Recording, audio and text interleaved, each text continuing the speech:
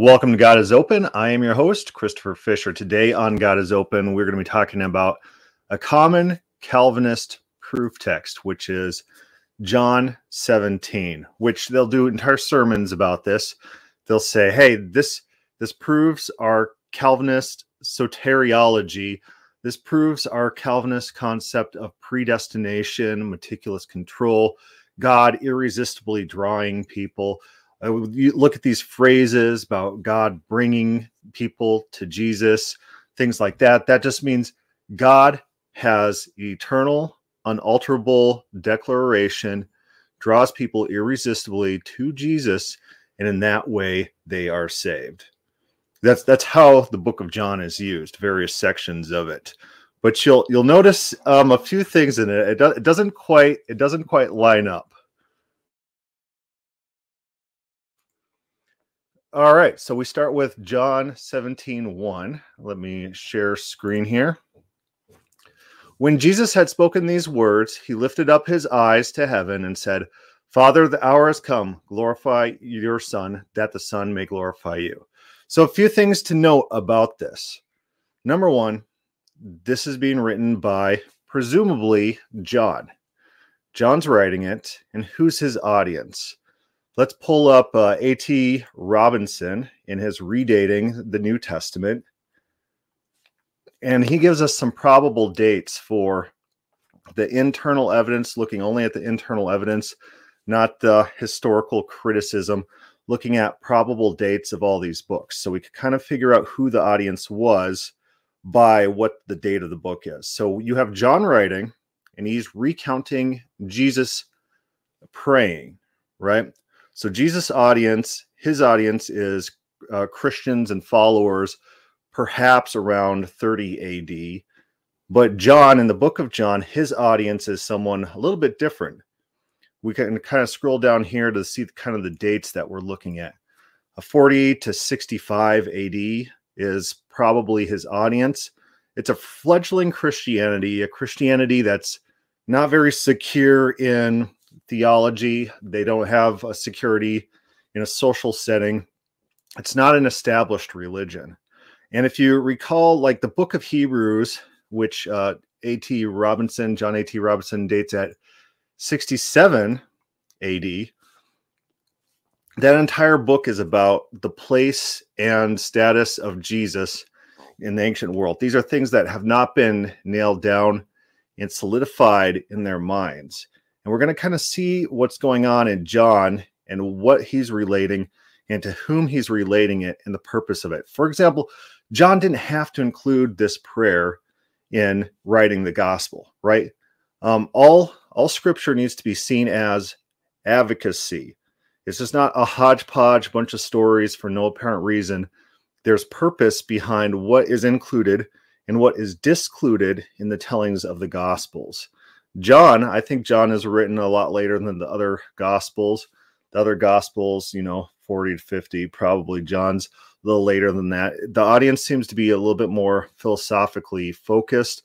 It seems to be wider than just the Jews, to the Gentiles as well. So it seems to be more multicultural, but seems to be in the same sort of idea that you're preaching to an unestablished religion who's trying to make sense of Jesus in this new theology. So back to our story. John,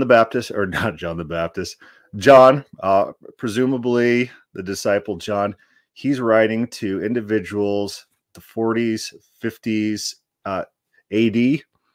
He's recounting a prayer by Jesus in around 30 AD to his disciples, and let's see what it says. Father, the hour has come. Glorify your Son, that the Son may glorify you. Think about this language. Think of what Jesus is doing. Jesus is saying a prayer. He's communicating something to God, presumably. When we read this, it seems very odd. It seems very awkward as we read this, that this would be an actual prayer between Jesus and the Father. Since you have given him authority over all flesh, to give eternal life to all whom you have given him, and this eternal life, that they know you, the only true God, and Jesus Christ, whom you have sent. Okay, so is this like a normal prayer? Is Jesus saying, hey, God, not my will, but yours be done? Is this a normal prayer? It doesn't seem like it. It seems like he's preaching to his audience, is what it sounds like. And it sounds like John is including this prayer in this particular location to try to teach his audience something about Jesus. It's not like Jesus is trying to communicate information to God the Father about who he as Jesus Christ is. That'd be weird. This prayer doesn't make sense unless there's people listening in. Again, he says, Father, the hour has come, glorify your Son, that the Son may glorify you. So that's a request. That's a normal prayer thing. But it says, since you have given him authority over all flesh, it's like, okay, now what's happening? To give eternal life to all whom you have given him. This is where the Calvinists start chiming in. They'll say, look at this. All whom you have given him. See, this is monergism. This is God unilaterally working. Well, as we see throughout, it's not a monergistic concept. Instead, we could brainstorm some other ideas of what's happening here other than monergistic metaphysics. And this is eternal life. Wow. So is Jesus explaining now to God the Father what eternal life is? It looks like it. On the face value, it looks like Jesus is praying to God the Father and telling him about eternal life and explaining to God the Father what eternal life means. Remember, this is in context of John, the apostle, capturing this prayer and communicating this to modern audiences at his time. So I don't think this line is for God the Father from Jesus. I think it's for the listeners in both situations, both instances. The explanation of what eternal life is trying to teach people who are reading this prayer or listening to this prayer something about that eternal life, that they know you, the only true God, in Jesus Christ, whom you have sent. Remember, we talked about fledgling Christianity.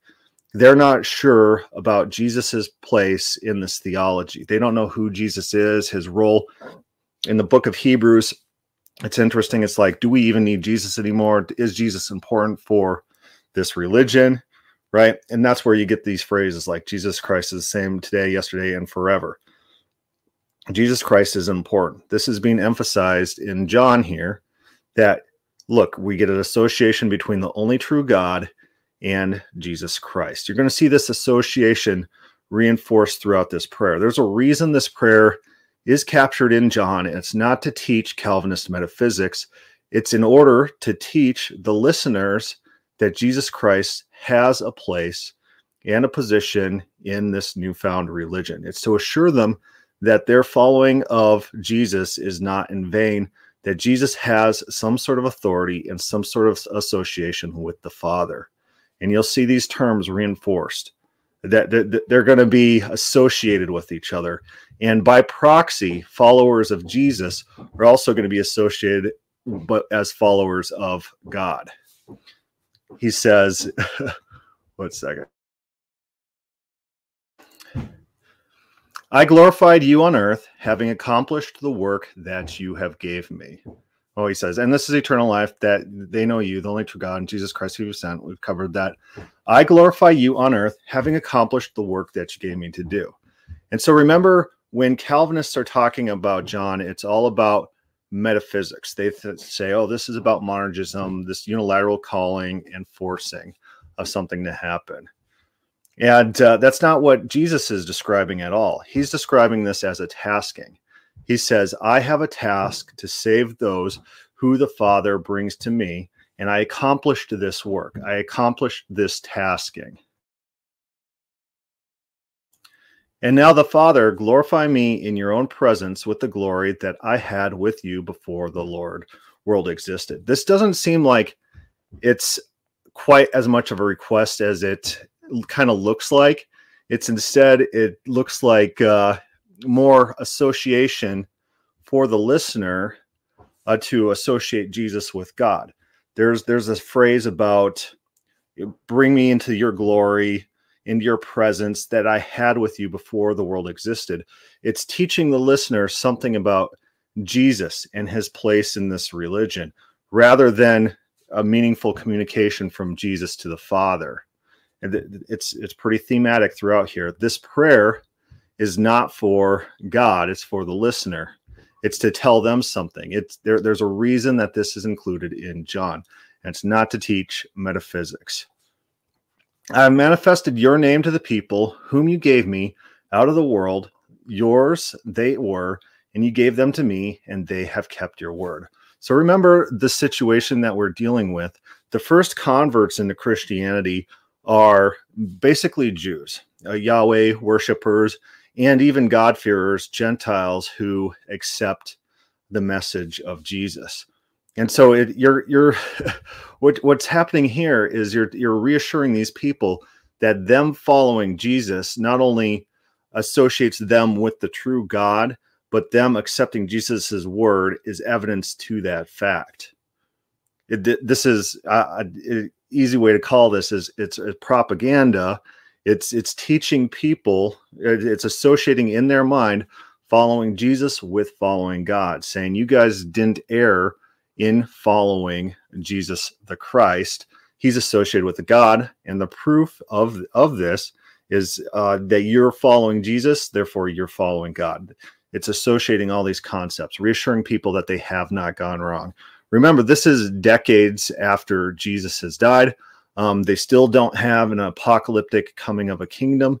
People are starting to waver on the ministry of Jesus, which was pretty heavy in the apocalyptics, right? And so that's why you get these doubts that flow throughout the New Testament. Like, where's the hope of his calling? Where's the hope of him returning?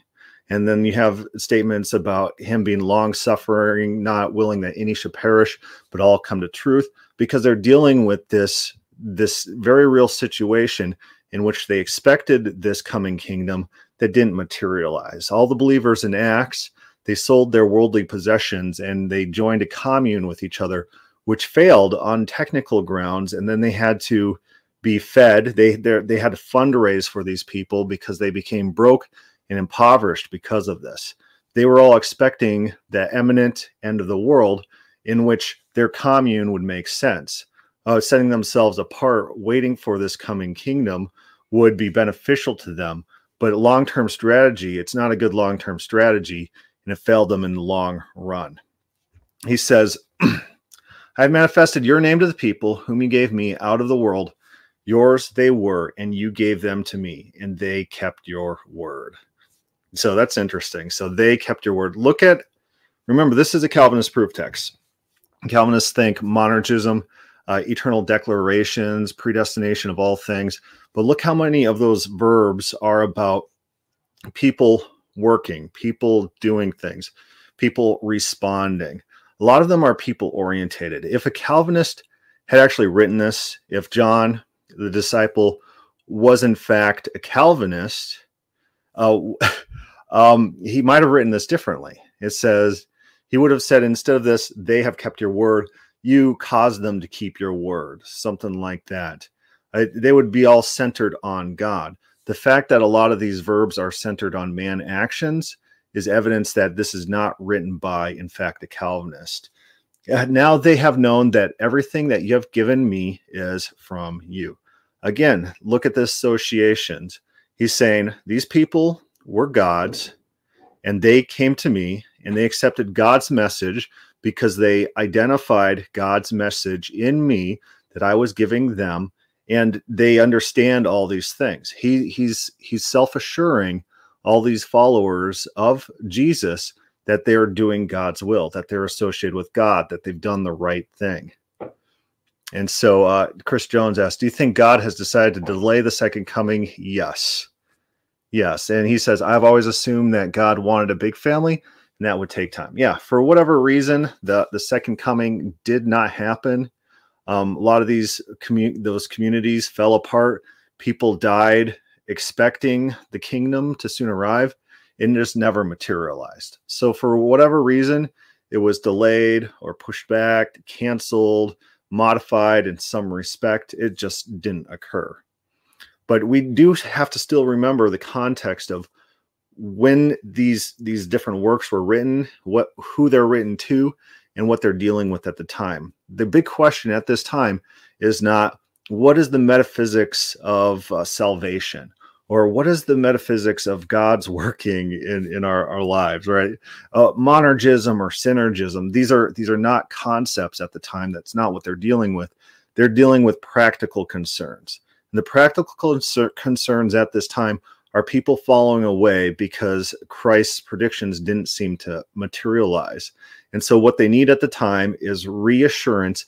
Not only are they true worshipers of God, but Jesus is a true spokesman communicating the truths accurately from God, and their association with Jesus Christ is in fact association with God. And what this prayer is doing is it's hitting all those main points over and over to try to assure them what they're doing is not in vain, that they are still true followers of God. He says, they know that everything you have given me is from you. For, now this word for is because in some translations. Typically it's translated as, this is the reason why this prior thing happened. So if a Calvinist again was writing this, if John, the disciple, was in fact a Calvinist, he'd say, because, and he'd probably follow that up with, God monergistically chose all these things to happen. But no, they know that everything that God has given Jesus is from God, because I have given them the words that God, or because Jesus has given them the words that God gave Jesus. And they have received them and have come to know in truth that Jesus came from God, and they have believed that Jesus, or God sent Jesus. Right? So that's the reason. That's the reason that they know everything that's coming from Jesus is given from God. Again, it's reassuring the listeners, like let's take the case where someone's wavering in their faith and they're reading this. Now they're in this moral dilemma, like, oh no, okay, I got a situation in which a close associate of Jesus is telling me that if I have doubts about what Jesus has preached, I'm not truly associated with God, right? And so there's two effects to this type of writing. It assures people who are heavy believers that they're in the right, and then it squashes some doubts in people who are wavering. Like, okay, I better just not waver. It's better just to be associated with God by believing in the words of Jesus. This is complete association. It is an emotional appeal, and it's in the words of Jesus. So not only are they denying God, but they would be denying Jesus' direct words and denying John, who's writing this to them. You got to think about those multiple audiences. Who's Jesus talking to? All right, now it's recorded, and it's recorded at a later date. Recorded by who? Recorded by John. Who's John talking to? Who are the audiences in those diverse circumstances? Here's Drew. He says, I talk about this in our most recent episode. Oh, maybe I'll go watch that after this. That sounds pretty good. My kids are going crazy upstairs, so maybe I should just sit them all down. And they've had a lot of Bible today. They're probably very sick of me going over these things. We went through this John 17, me and them. It's like, who's the audience and who are they talking to? And who's talking in these situations? And the kids have to think through what's going on and why. Remember, the Bible is advocacy. The things are included for reasons, and it's to teach people something about something. And this is just not a hodgepodge history thrown together without thought, without foresight, without thinking through what's being communicated to the audience. This is advocacy. And what this is advocating, although it's presented in a historical context of a prayer given by Jesus, what it's doing is advocating for Jesus as associate of God, preaching God's messages. The people who associate with Jesus are true believers in God the Father. That's what it's doing in the minds of the listener and those who are reading. This is a practical concern to keep the church together. It's a practical concern to keep people worshiping Jesus, having Jesus have a place in Christianity, which again was a threat. Read Hebrews. They don't know the place of Jesus in Christianity. The book of Hebrews is written to assure Jesus's place in Christianity, which is odd to us today. It's really funny because we grow up in this culture where we are ingrained with, okay, the Bible is truth, accept the Bible, and to believe the Bible. We grow up in this Christian community where then we read the Bible and we think it's just a hodgepodge of historical anecdotes that don't necessarily tie together and don't have to prove the things that we ourselves have been taught to accept at early ages. Those things don't need to be proved to us. Those are already in our theological culture, right? It's just a different world that we're dealing with back then. He says, I'm praying for them. I am not praying for the world, but those whom you have given me, for they are yours. All mine are yours, and yours are mine, and I'm glorified in them. Again, associating in the mind of the reader followers of Yahweh, followers of God, with followers of Jesus, saying they're one and the same. There's a practical dimension to how this is being spoken. And so what's Jesus's idea? I think people talk in generalities. Like if my kids went to someone and said, hey, well, my dad has taught me everything I know about the Bible. Typically, that's just a generality. Like he's taught me a whole lot. Like the bulk of my knowledge I got from my dad, something like that. Or someone taught me everything I know about fishing. Same concept. And so I don't think Jesus is communicating here that every single follower of Yahweh was monergistically brought to Jesus. The world around, like let's say there was someone who went to like Egypt, like a Christian or a God-fearer in Egypt, then he had to like travel back to Jerusalem to be brought to Jesus, to become the true worshiper of God or anything like that. He's not saying like every single person who truly worshiped God was monergistically forced to immigrate back to Jerusalem in order to hear my truths, anything like that. Instead, he's just saying generally, those people who worship God truly were receptive to my message because they understood and identified that my message was compatible and identical with God the Father's message. So they associated the two. They used their minds to think about this, and then they became Christians. And if they didn't do that, they probably weren't real followers of God. And so God does have a part in this. He talks about drawing of God. And so those people who believe Jesus can also be self-assured. They can understand that God was working to bring them to this point, right? So this is not, there is God working behind the scenes in order to make these things happen. God is looking out for his people to make sure those people hear his message. But again, in Jesus's mind, this is not metaphysics. This is not monergism. This is a tasking that he was given, and he boasts about this. He boasts about completing the tasking. And later on in the same chapter, later on, he talks about Judas being the one exception. He said, you tasked me to keep everyone who has come to me. I did that, except for there is one exception, Judas. But he doesn't really count. So it's not like I lost this tasking because he worked out for a certain purpose. So I'm still taking the win, even though on a technicality, you could say that I didn't complete that tasking. And so when we're reading the Bible, none of this speaks to Calvinist metaphysics. Remember, these guys love these verses. They'll quote these verses and they'll say, these are my metaphysics. But you have to read those metaphysics into the verses. You're not going to get them by just reading the verses.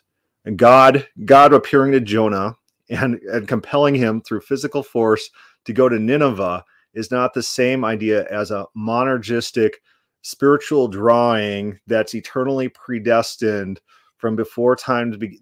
Those things have to be read into the verse. They're not in the verse. And if you're reading the passage, it's very evident that not even the author nor Jesus being quoted in the passage follow those metaphysics. They don't think like that. They don't contemplate in those terms. Jesus thinks this is a task. He's fulfilling a task.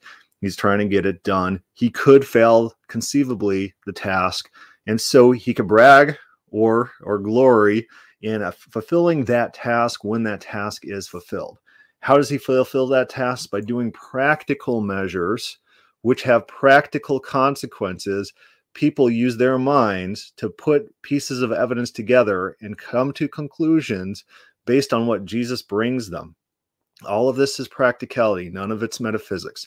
It's not about an inward enlightening of a irresistible drawing of the Spirit, anything like that. Jesus converted people. How did he convert people? By talking to them. How did these people come to hear that? God brought them to Jesus. It's very practical focused. People at that time frame in this area in Israel thought in practical terms, not metaphysical terms. And so that's what I'd like to talk about today. I thank you guys for joining me today. John 17, Calvinist Prooftext. It's just not talking metaphysics. It's talking practicality. It's propaganda first and foremost. It's advocating to people alive decades after Jesus has died, advocating to them that Jesus is the Christ, that Jesus does have a place in Christianity, Jesus is associated with God, and Jesus's words and ministry are true. All these things are in doubt. All these things need to be reinforced. God has actively brought people to Jesus because Jesus's message is true. You can have faith in Jesus because of this association. True believers in God are believers in Jesus. Anyways, questions, comments, put that down below or start a thread on the God is Open Facebook page. Thank you for listening.